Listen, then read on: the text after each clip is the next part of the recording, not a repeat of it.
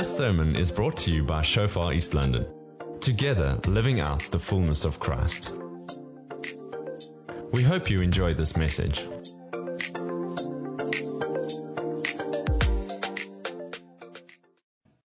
So we continue with He Who Overcomes. We'll be focused on kingdoms clashing. So there's a fourth message Sonica shared last week, the third one. And we're looking at the churches in the book of Revelation, the 7 messages that Jesus spoke to the 7 different churches. And if you missed the others, you can just download them. Any podcast app, you just search Shofar East London, or you go on to shofarsermons.org, select East London. You can download, get the notes there. It's all there. So I want to explain kingdoms clashing is that as Christians, you know, there's a lot of pressure on us these days. Pressure in the sense of to be quiet. Pressure in the sense of sit in a corner and shut up. That's basically what the world is telling us. Wherever we go, whether it's government, whether it's school, work, community, the spirit of the world is trying to keep us quiet. And so there's a lot of pressure on us to, you know, even as Christianity is not, by the way, a silent religion. It was never meant to be a silent religion. It is a very vocal faith. Because how can you encounter so awesome a God and not want to tell somebody? How can you receive the cure to the problems of the world and not want to tell somebody? You know, so for a real true believer, it is just impossible to be quiet. You want to tell somebody. And so the letter we're going to look at tonight is the prophecy that Jesus spoke to the persecuted church. I want to speak to you about persecution. Say yay. You see, the real church will be persecuted. It's easy to not be persecuted. Just do nothing. Say nothing. You know, the people would never have died for their faith if they were willing to recant and just say, oops, sorry, don't want to follow Jesus anymore, you know. But there's this continuous struggle on the inside of every believer. As we shine our light, we push the kingdom of darkness back, and the kingdom of darkness isn't happy, so it's going to push back. And it uses specifically 2 weapons against us. The one weapon is the fear of man, to shut you up. Other one is shame. But those 2, they work together to get us to be quiet. And I remember being on the student council of the University of Stellenbosch. I stood for my second year on the student council. You know, you have to go through the whole process that you have to sort of market yourself. You put up posters everywhere. Yeah, we did like 20 public meetings where you have to sell yourself, from hostel to hostel, public meetings where hundreds of students are there. And, hectic. It's hectic. And I was a very vocal Christian. So I was taking a stand for Jesus. And so there was a whole group of people who are atheists and haters of God that gunned for me. They gunned for me. Their mission was to shame me as wildly as possible in a public environment, and they did actually a very good job. It was really tough, and it affected me. I remember as I was going into these things, I remember before some of these circuses, I was praying for hours just to find my peace. Just to find my peace, just to, because you're on your own there, you know, and you have to do this, and it's like some people have already, they have this agenda against you. So I battled there. And I remember even going out of that season, I was so battling with the fear of man. Even just meetings on the student council, 20 of us there, and then the student newspaper would be there, the journalists would be there. I would just be terrified to speak. It's like I lost my confidence. I lost my boldness. And I can, if I look at my past, there were these seasons of my life where the lies of the enemy became my reality. I in a sense, lost who I truly was. And over the years, it's been this battle, this struggle to overcome intimidation, to overcome timidity. And so how do you overcome timidity? How do you overcome the fear of man, the fear of speaking in front of people, the fear of telling somebody about Jesus? How do you overcome it? Well, key number one, just do it. The only way you're going to overcome fear is to do it despite the fear. It's the only way. You need to step out and step out again, and you realize it's not so bad to go for it. But I want to share with you that, Wednesday's election day, and every one of us has a vote. And to be honest, we must be good stewards of our votes. We must be good stewards of the small things in life. But to be honest, I'm not putting a lot of faith in my vote, because God has given me a voice. And every one of us has given us a voice. He's given you a voice. So yes, go vote. Ask God, who should you vote for? Personally, we're voting for a Christian party because I want Christian godly principles in government. I want to empower Ed Daniel to be there and to be able to talk and to say, guys, that's wrong. Most of our parties are extremely liberal. Do you know that? In other words, anti-biblical, anti-godly. Most of them. There's just, I think, about 2, maybe 3 of the smaller ones that are actually Christian, in the sense that we want to promote biblical values. So I must say that's something that really irritates me about our political scene. But anyway, be that as it may, you have a voice. So you vote as Holy Spirit leads you, but you don't put your faith in the vote. It's probably going to take a while before God gets our country in the right direction. And so I'm looking long term. But you have a voice. Do you know that? And your voice is the most powerful weapon that you have in the hands of God. As a believer, we have voices to worship the living God. And when we worship Him, the kingdom of God is like the atmosphere shifts and God shows up. When we really worship with all of our hearts, atmosphere shifts. You can worship. You have a voice. You have a voice to pray. In other words, you can, although you have just one little cross you can make here on earth, in South Africa, you as a child of God can go into heaven, sit at the boardroom of heaven and say, Father, let's shift this country into the right direction. You have a voice as a child of God. Amen. And then you have a voice to tell somebody what Jesus has done in your life. You can be a witness.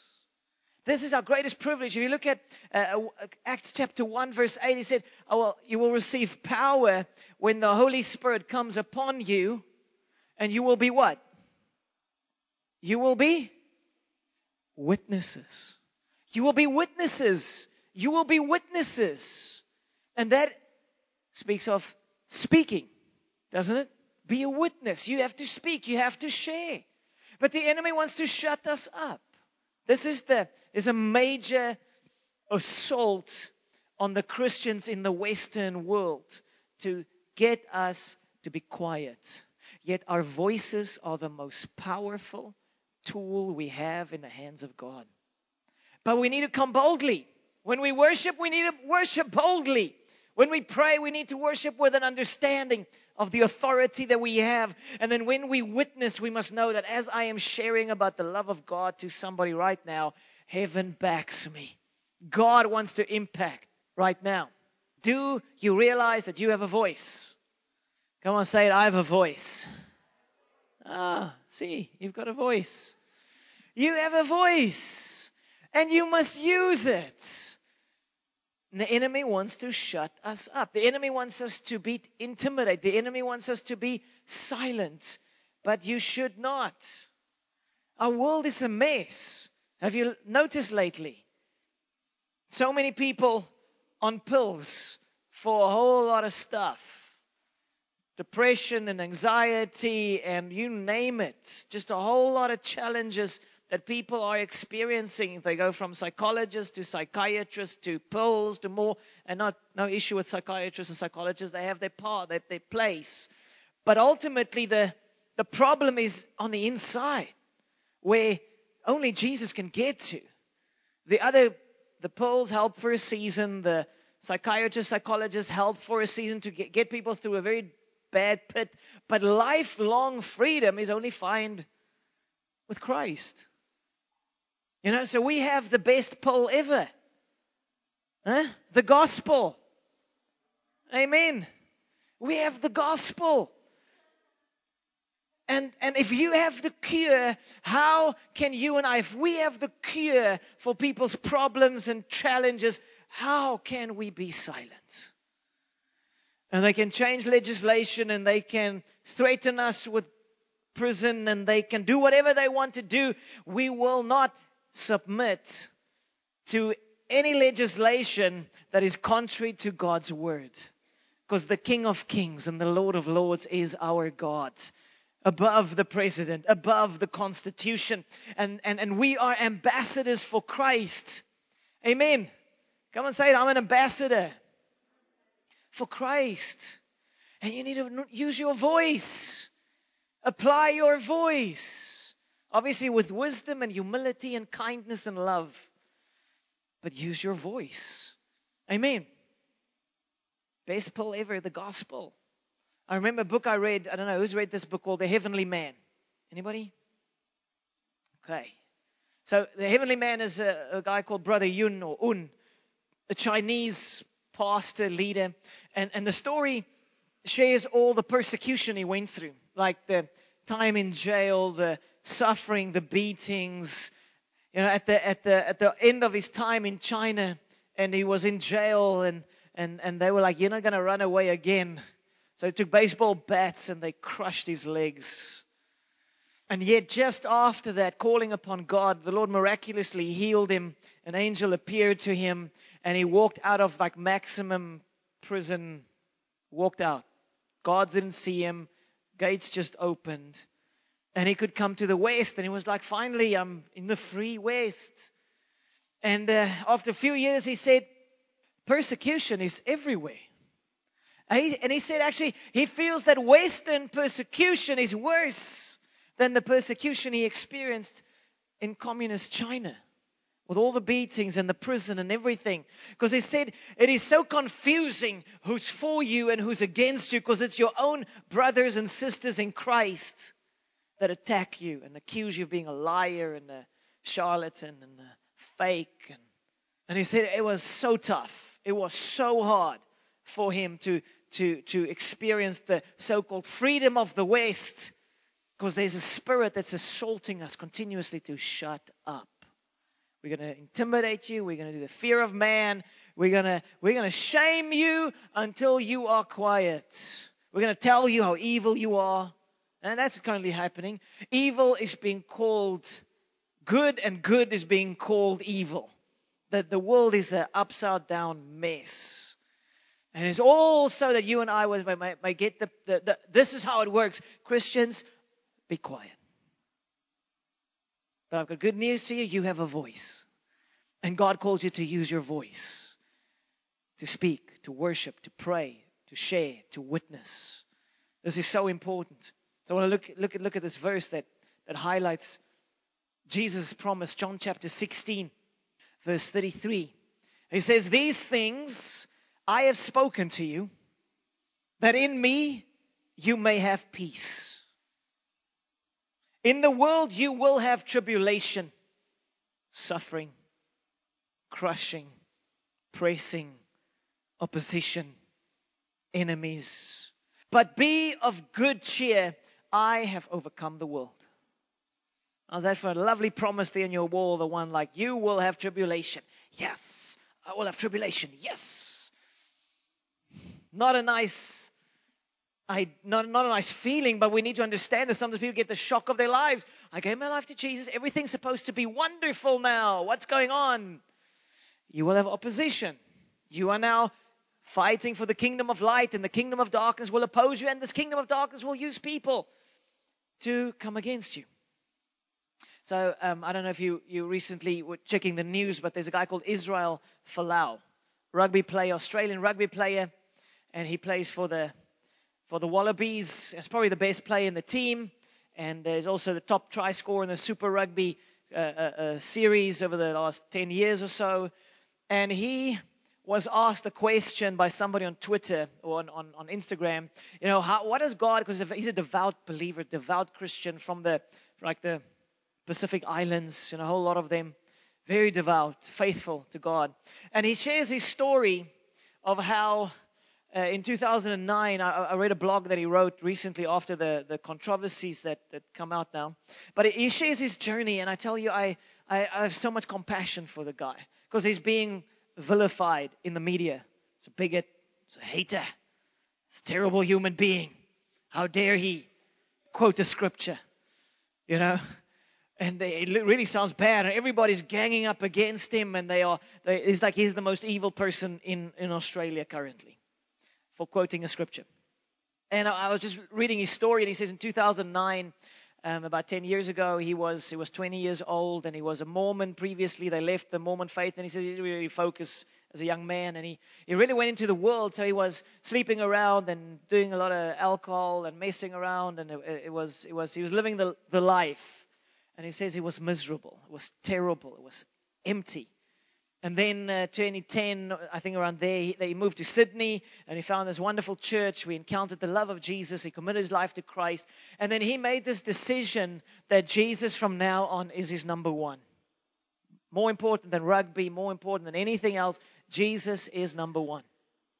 And so what he does is, and so someone asked him on Instagram, a month ago or so, asked him, how does God feel about homosexuals?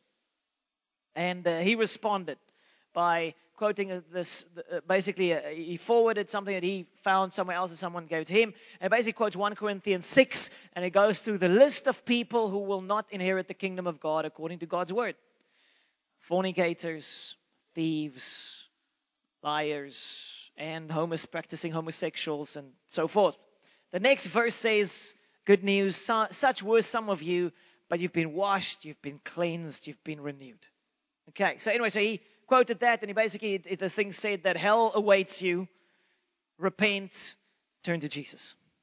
So that's what he put out there. So I'm not going to go into the details now of the right or the wrong or whatever. He could have probably put in a little bit more love in there somewhere. But biblically speaking, that is exactly what the Bible says. For 2,000 years, Christians have believed exactly what he said there. All hell broke loose. So they want to fire him. This weekend they're having court cases now, or the hearing, and it's a nightmare. His own teammates are coming against him. Pressure's being put from sponsors on the Australian rugby team and the management to fire him. It's a massive story all across the world now, because the question is there religious freedom? Are we allowed to have an opinion? Or are we not? Are we allowed to have opinions that other people might not like? So he spoke about hell. A lot of people that are upset are atheists. Like, why are you upset? You don't even believe in hell. It's a fairy tale. Why don't you not just laughing it off? Why are you so upset? Why can't? And they all speak about it. They say he's a bigot. And a bigot is someone that is not tolerating other people's opinions. So I'm like, who is the bigot here? Why aren't you tolerating his opinion on the topic? And you're calling him a hater, but is that hatred or is it love? To tell somebody, he writes it in his blog there, he says, like, if you're seeing somebody walking down a path and they're about to fall into a massive hole, would you warn them? Would love not warn them?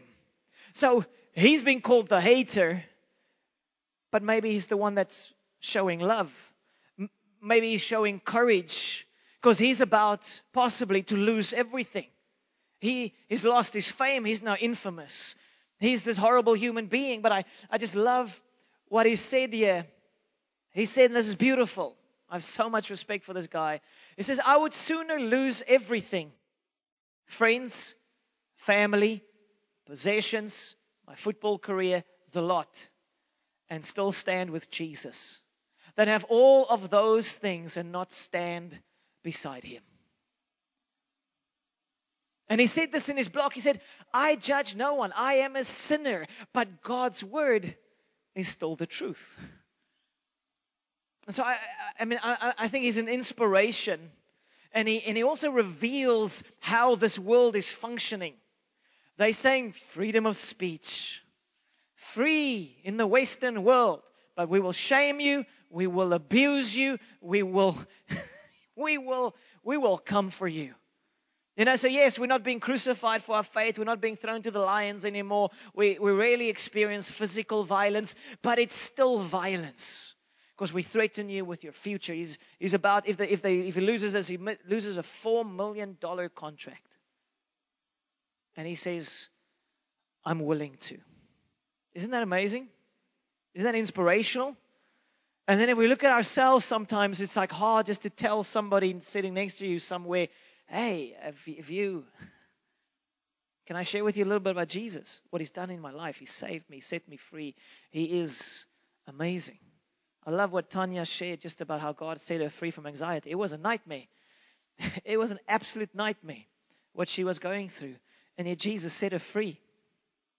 How can we not tell somebody when we have the cure to all their problems probably in this life and for all of eternity?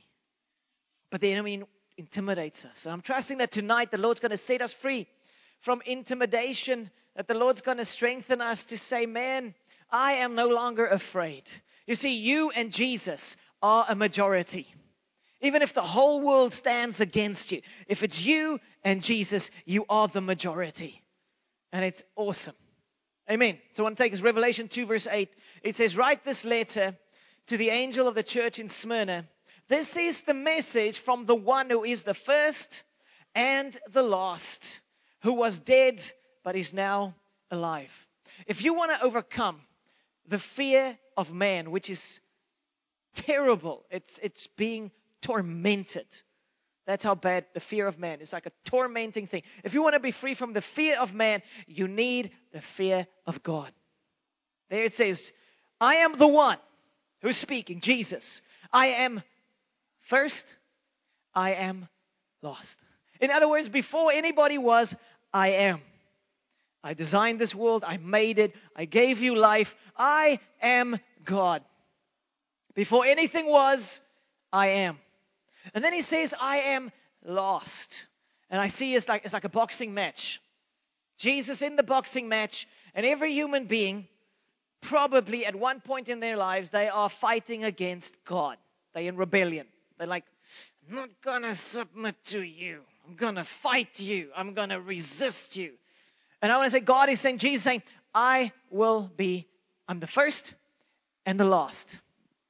Jesus is standing in the boxing ring, and over the ages, empires come to fight him. Guess who wins?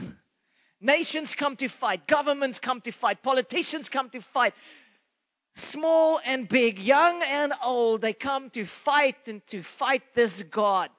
The truth is, at the end, every one of them will find themselves on the canvas. And the one will keep on standing. His name is Jesus. And so you and I have the decision to make. Either fight, and he will fight you down. At some point, you will bow the knee. Or you say, you're God. I'm not. I'm going to bow the knee. Humble myself. Your word stands. I know squat. You are God. I am not. And I believe God calls every one of us at some point to bow the knee and to say, Jesus, I submit. You're the King. And that's the only way you will ultimately be free from the fear of man. Because you're like, God, you number one.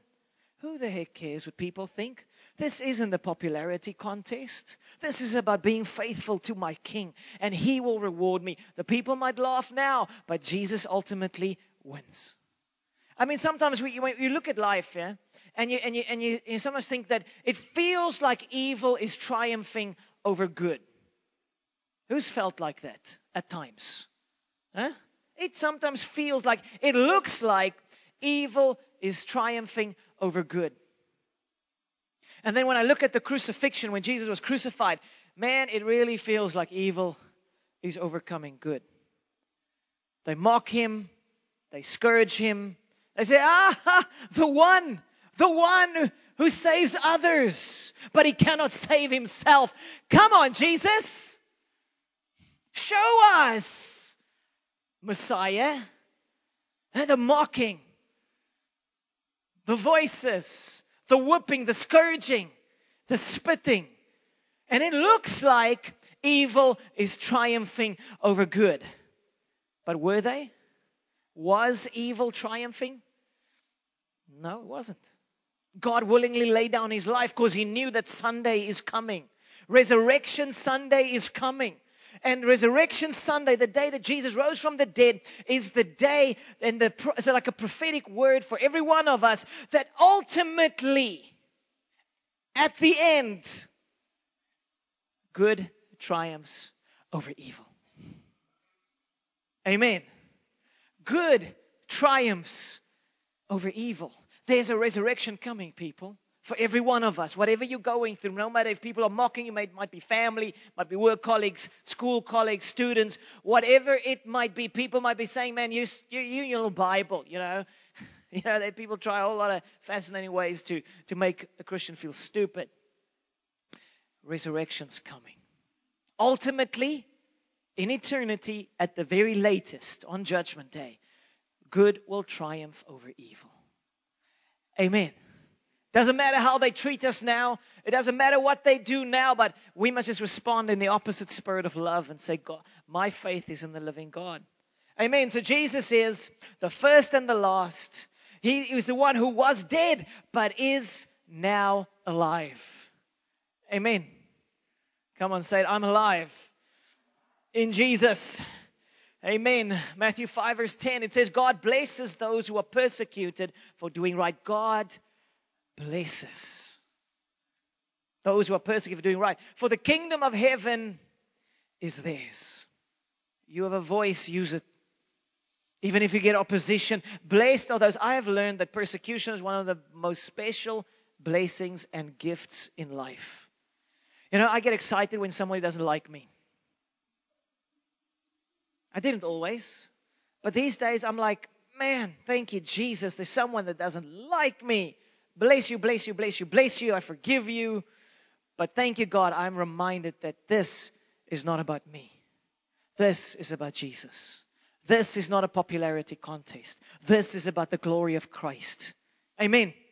Because sometimes we fall into this trap. We think, man, Christianity is about loving people. So that means everybody must like us. No. They must respect us. But they don't need to like us. Amen.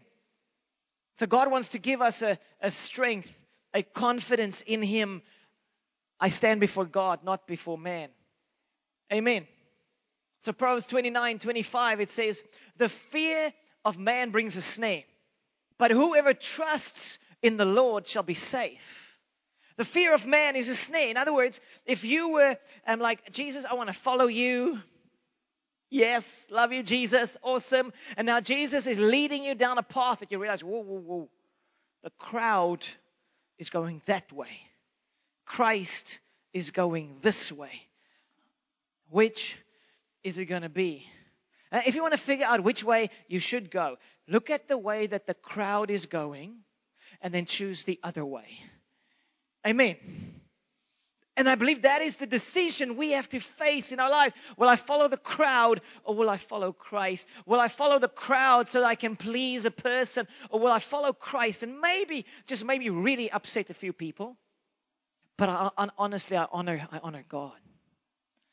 And sometimes we're like, okay, Jesus, I see you going down that path. I'm going to go this way. I'll catch up with you again on the other side of the hill.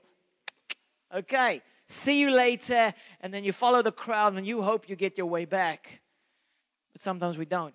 We succumb to the fear of man. We become quiet, and we stop talking, speaking what God wants us to speak. But whoever trusts in the Lord shall be safe. Put your trust in Jesus. I would rather have the whole world against me, but have Jesus with me, than the whole world for me, but Jesus against me. That's a nightmare. Amen. Come on, let's say it. I will not be afraid. I will follow Jesus. Come on, say it. I have the cure. I'm going to share it. Amen. Revelation 2 verse 9, continuing on that passage, says, I know about your suffering and your poverty. This is Jesus speaking. But you are rich. He says, I know. I know how it feels like when a family member mocks you, or even a spouse, or a friend, or somebody in your workplace. I know what it feels like. I know how that what's going on the inside. I know. And I know your poverty, and Jesus is saying there, but you are rich. So this was a poor, physically poor church. And Jesus is saying, guys, true riches is not physical riches. True riches is knowing God, having God on your side. Because Jesus said, he is ashamed of me, I will be ashamed of him. But that also means that he who is unashamed of me, I will be unashamed of him. Be unashamed. Take a stand for Jesus, even if it makes people uncomfortable. Be that guy. Just be that guy. Be that woman. Be that one. Oh, here she comes again with her Bible. Probably going to tell me about Jesus again. Yes, I am. Love you. Jesus loves you. I have a good story for you today. And I'm so praying for you. I am so praying for you. Amen. We can also have a bit of fun every now and again. I am so praying for you. Amen. But it says there, I know the blasphemy of those who oppose you, of those opposing you. They say they are Jews, but they're not, because they're a synagogue that belongs to Satan. Now, in our context, I don't think Jews persecute Christians so much that I know of, but in our context, it would be Christians, religious Christians, who feel it's their mission in life to shut us up. So I had a scenario. I was speaking at a school, primary school, and I wanted to speak to the boys about Jesus being the superhero. And I wanted to say to them, Jesus isn't only the ultimate superhero, better than any Marvel comic hero. He's better than all of them, but you can always also be a superhero.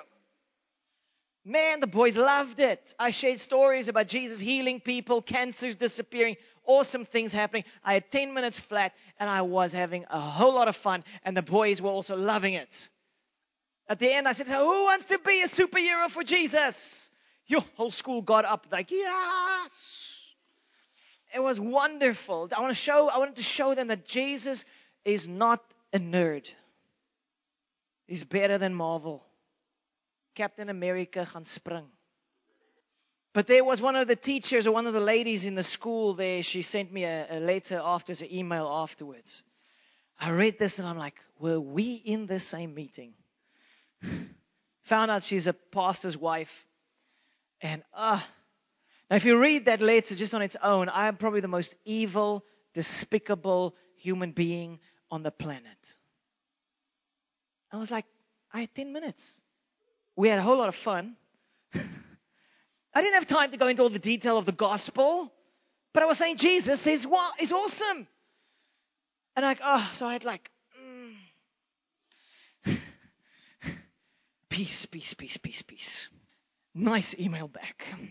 Gentle, humble, kind, 10 scriptures. Do you realize Jesus still heals? Do you realize that God is still powerful? Do you realize that the Bible says multiple places people were challenged to make a decision for Christ? That's what I did. But then I realized again that our greatest opposition will come from Christians. And that's why it hurts so much. You don't expect it. So be ready for it. When you want to follow Jesus, it's not the atheist that's going to clap you the biggest. It's the Christian down the road. Because the enemy uses good Christians, loving people. They're good people. They honestly love Jesus. But the enemy comes for us. Revelation 2 verse 10, just the last two verses there. Jesus saying, don't be afraid of what you are about to suffer. So in their case, it was hectic, it was prison and those type of things. The devil will throw some of you into prison to test you. You will suffer for 10 days. But if you remain faithful even when facing death, I will give you the crown of life. So Jesus is saying, tribulation is part of the game. There will be times that in our Western culture, it's not physical violence or prison necessarily yet. They're trying to outlaw the Bible like crazy, being a hate book. But being willing to go through things like, man, I'm going to share with somebody. Man, I'm going to step out. Man, I'm going to take a stand for Jesus. I love how this one guy, Tim Tebow, is an NFL quarterback player in America, and he was once playing at a golf expose or golf thing, and he hit an awesome shot, and the guy behind him was an atheist and I think a radio host or something. He said, Jesus. And then Tim said, loves you. Which I think is so a brilliant way of saying, hey, don't use the name of Jesus like that, Instead of doing that, which is just plain awkward, to say, loves you. To have that confidence. And that guy who said that took the video, posted it on the internet, and it went viral. Tens of thousands, I think hundreds of thousands of people saw Tim Tebow saying, loves you. It's beautiful. So we mustn't be weird, if you understand. Don't be weird around people. But try and turn things around for something good. Amen. So he says that don't be afraid. The whole word, the word phobia is defined as it's a panic that grips a person, causing him to run away. Fear causes us to run outside of the will of God. Don't run away. Face your fear. Look it in the eye. Saying, man, I'm terrified, but I'm not going to show it. I'm going to do this. I'm going to step out. I'm going to share my testimony. I'm going to take a microphone in church sometimes. I'm going to share my story. In life group, I'm going to open my mouth. I'm going to tell them what Jesus did in my life. I'm going to take a step with that work colleague person at work. I'm going to share with them, do you know what Jesus did in my life? Just go for it. You have nothing to lose. You don't need to be weird. You can just love them well. Amen. So there's that dying process that in a sense we need to go through, because ultimately it is freedom. Come on, let's say it. I want to be free. Right. So ending off 4 tips on how to overcome fear and shame. Number 1, know God is with you. Know that God is with you. Lift up your eyes. Know that when you take a stand for Him, He will take a stand for you without a doubt. You and God are a majority.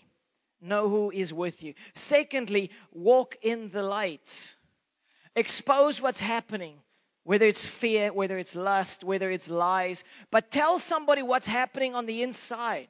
Tell them, man, when my work colleagues mock me or joke with me or that, it affects me, and I want to deal with this, So talk to somebody. Get it out in the light. Sonika preached about this last week. Really get her message. That was just phenomenal, what she shared last week, Sunday. Thirdly, renounce the lies. So how it works is the enemy accuses us. Hey, you're a liar. You're evil. You're bad. You're a hater. You're a bigot. Whatever it might be, for simply wanting to love somebody with the truth. Expose it. Say, man, that's a lie. I'm writing down these lies. That's a lie. That's a lie. That's a lie. I love people. I am humble. I care. I just reject these lies in the name of Jesus. You need to do that in general with people around you, whether it be family, whether it be work colleagues.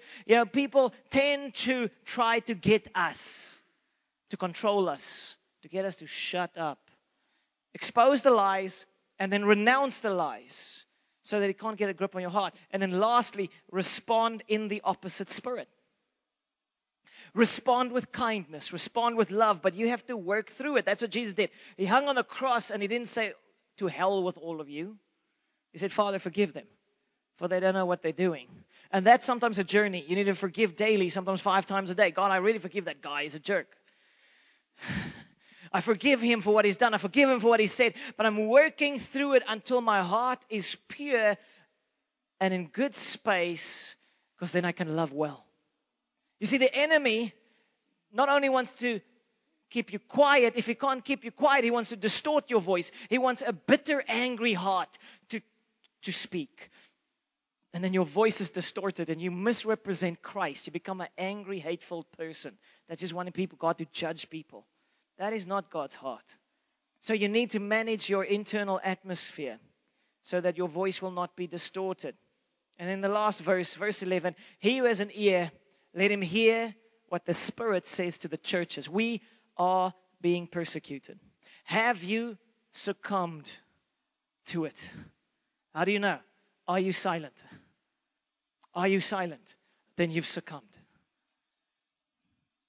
Step over the chicken line, and you will find out it's not so scary. Then it says, he who overcomes shall not be hurt by the second death.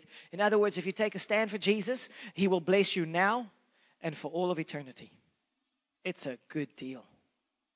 Amen.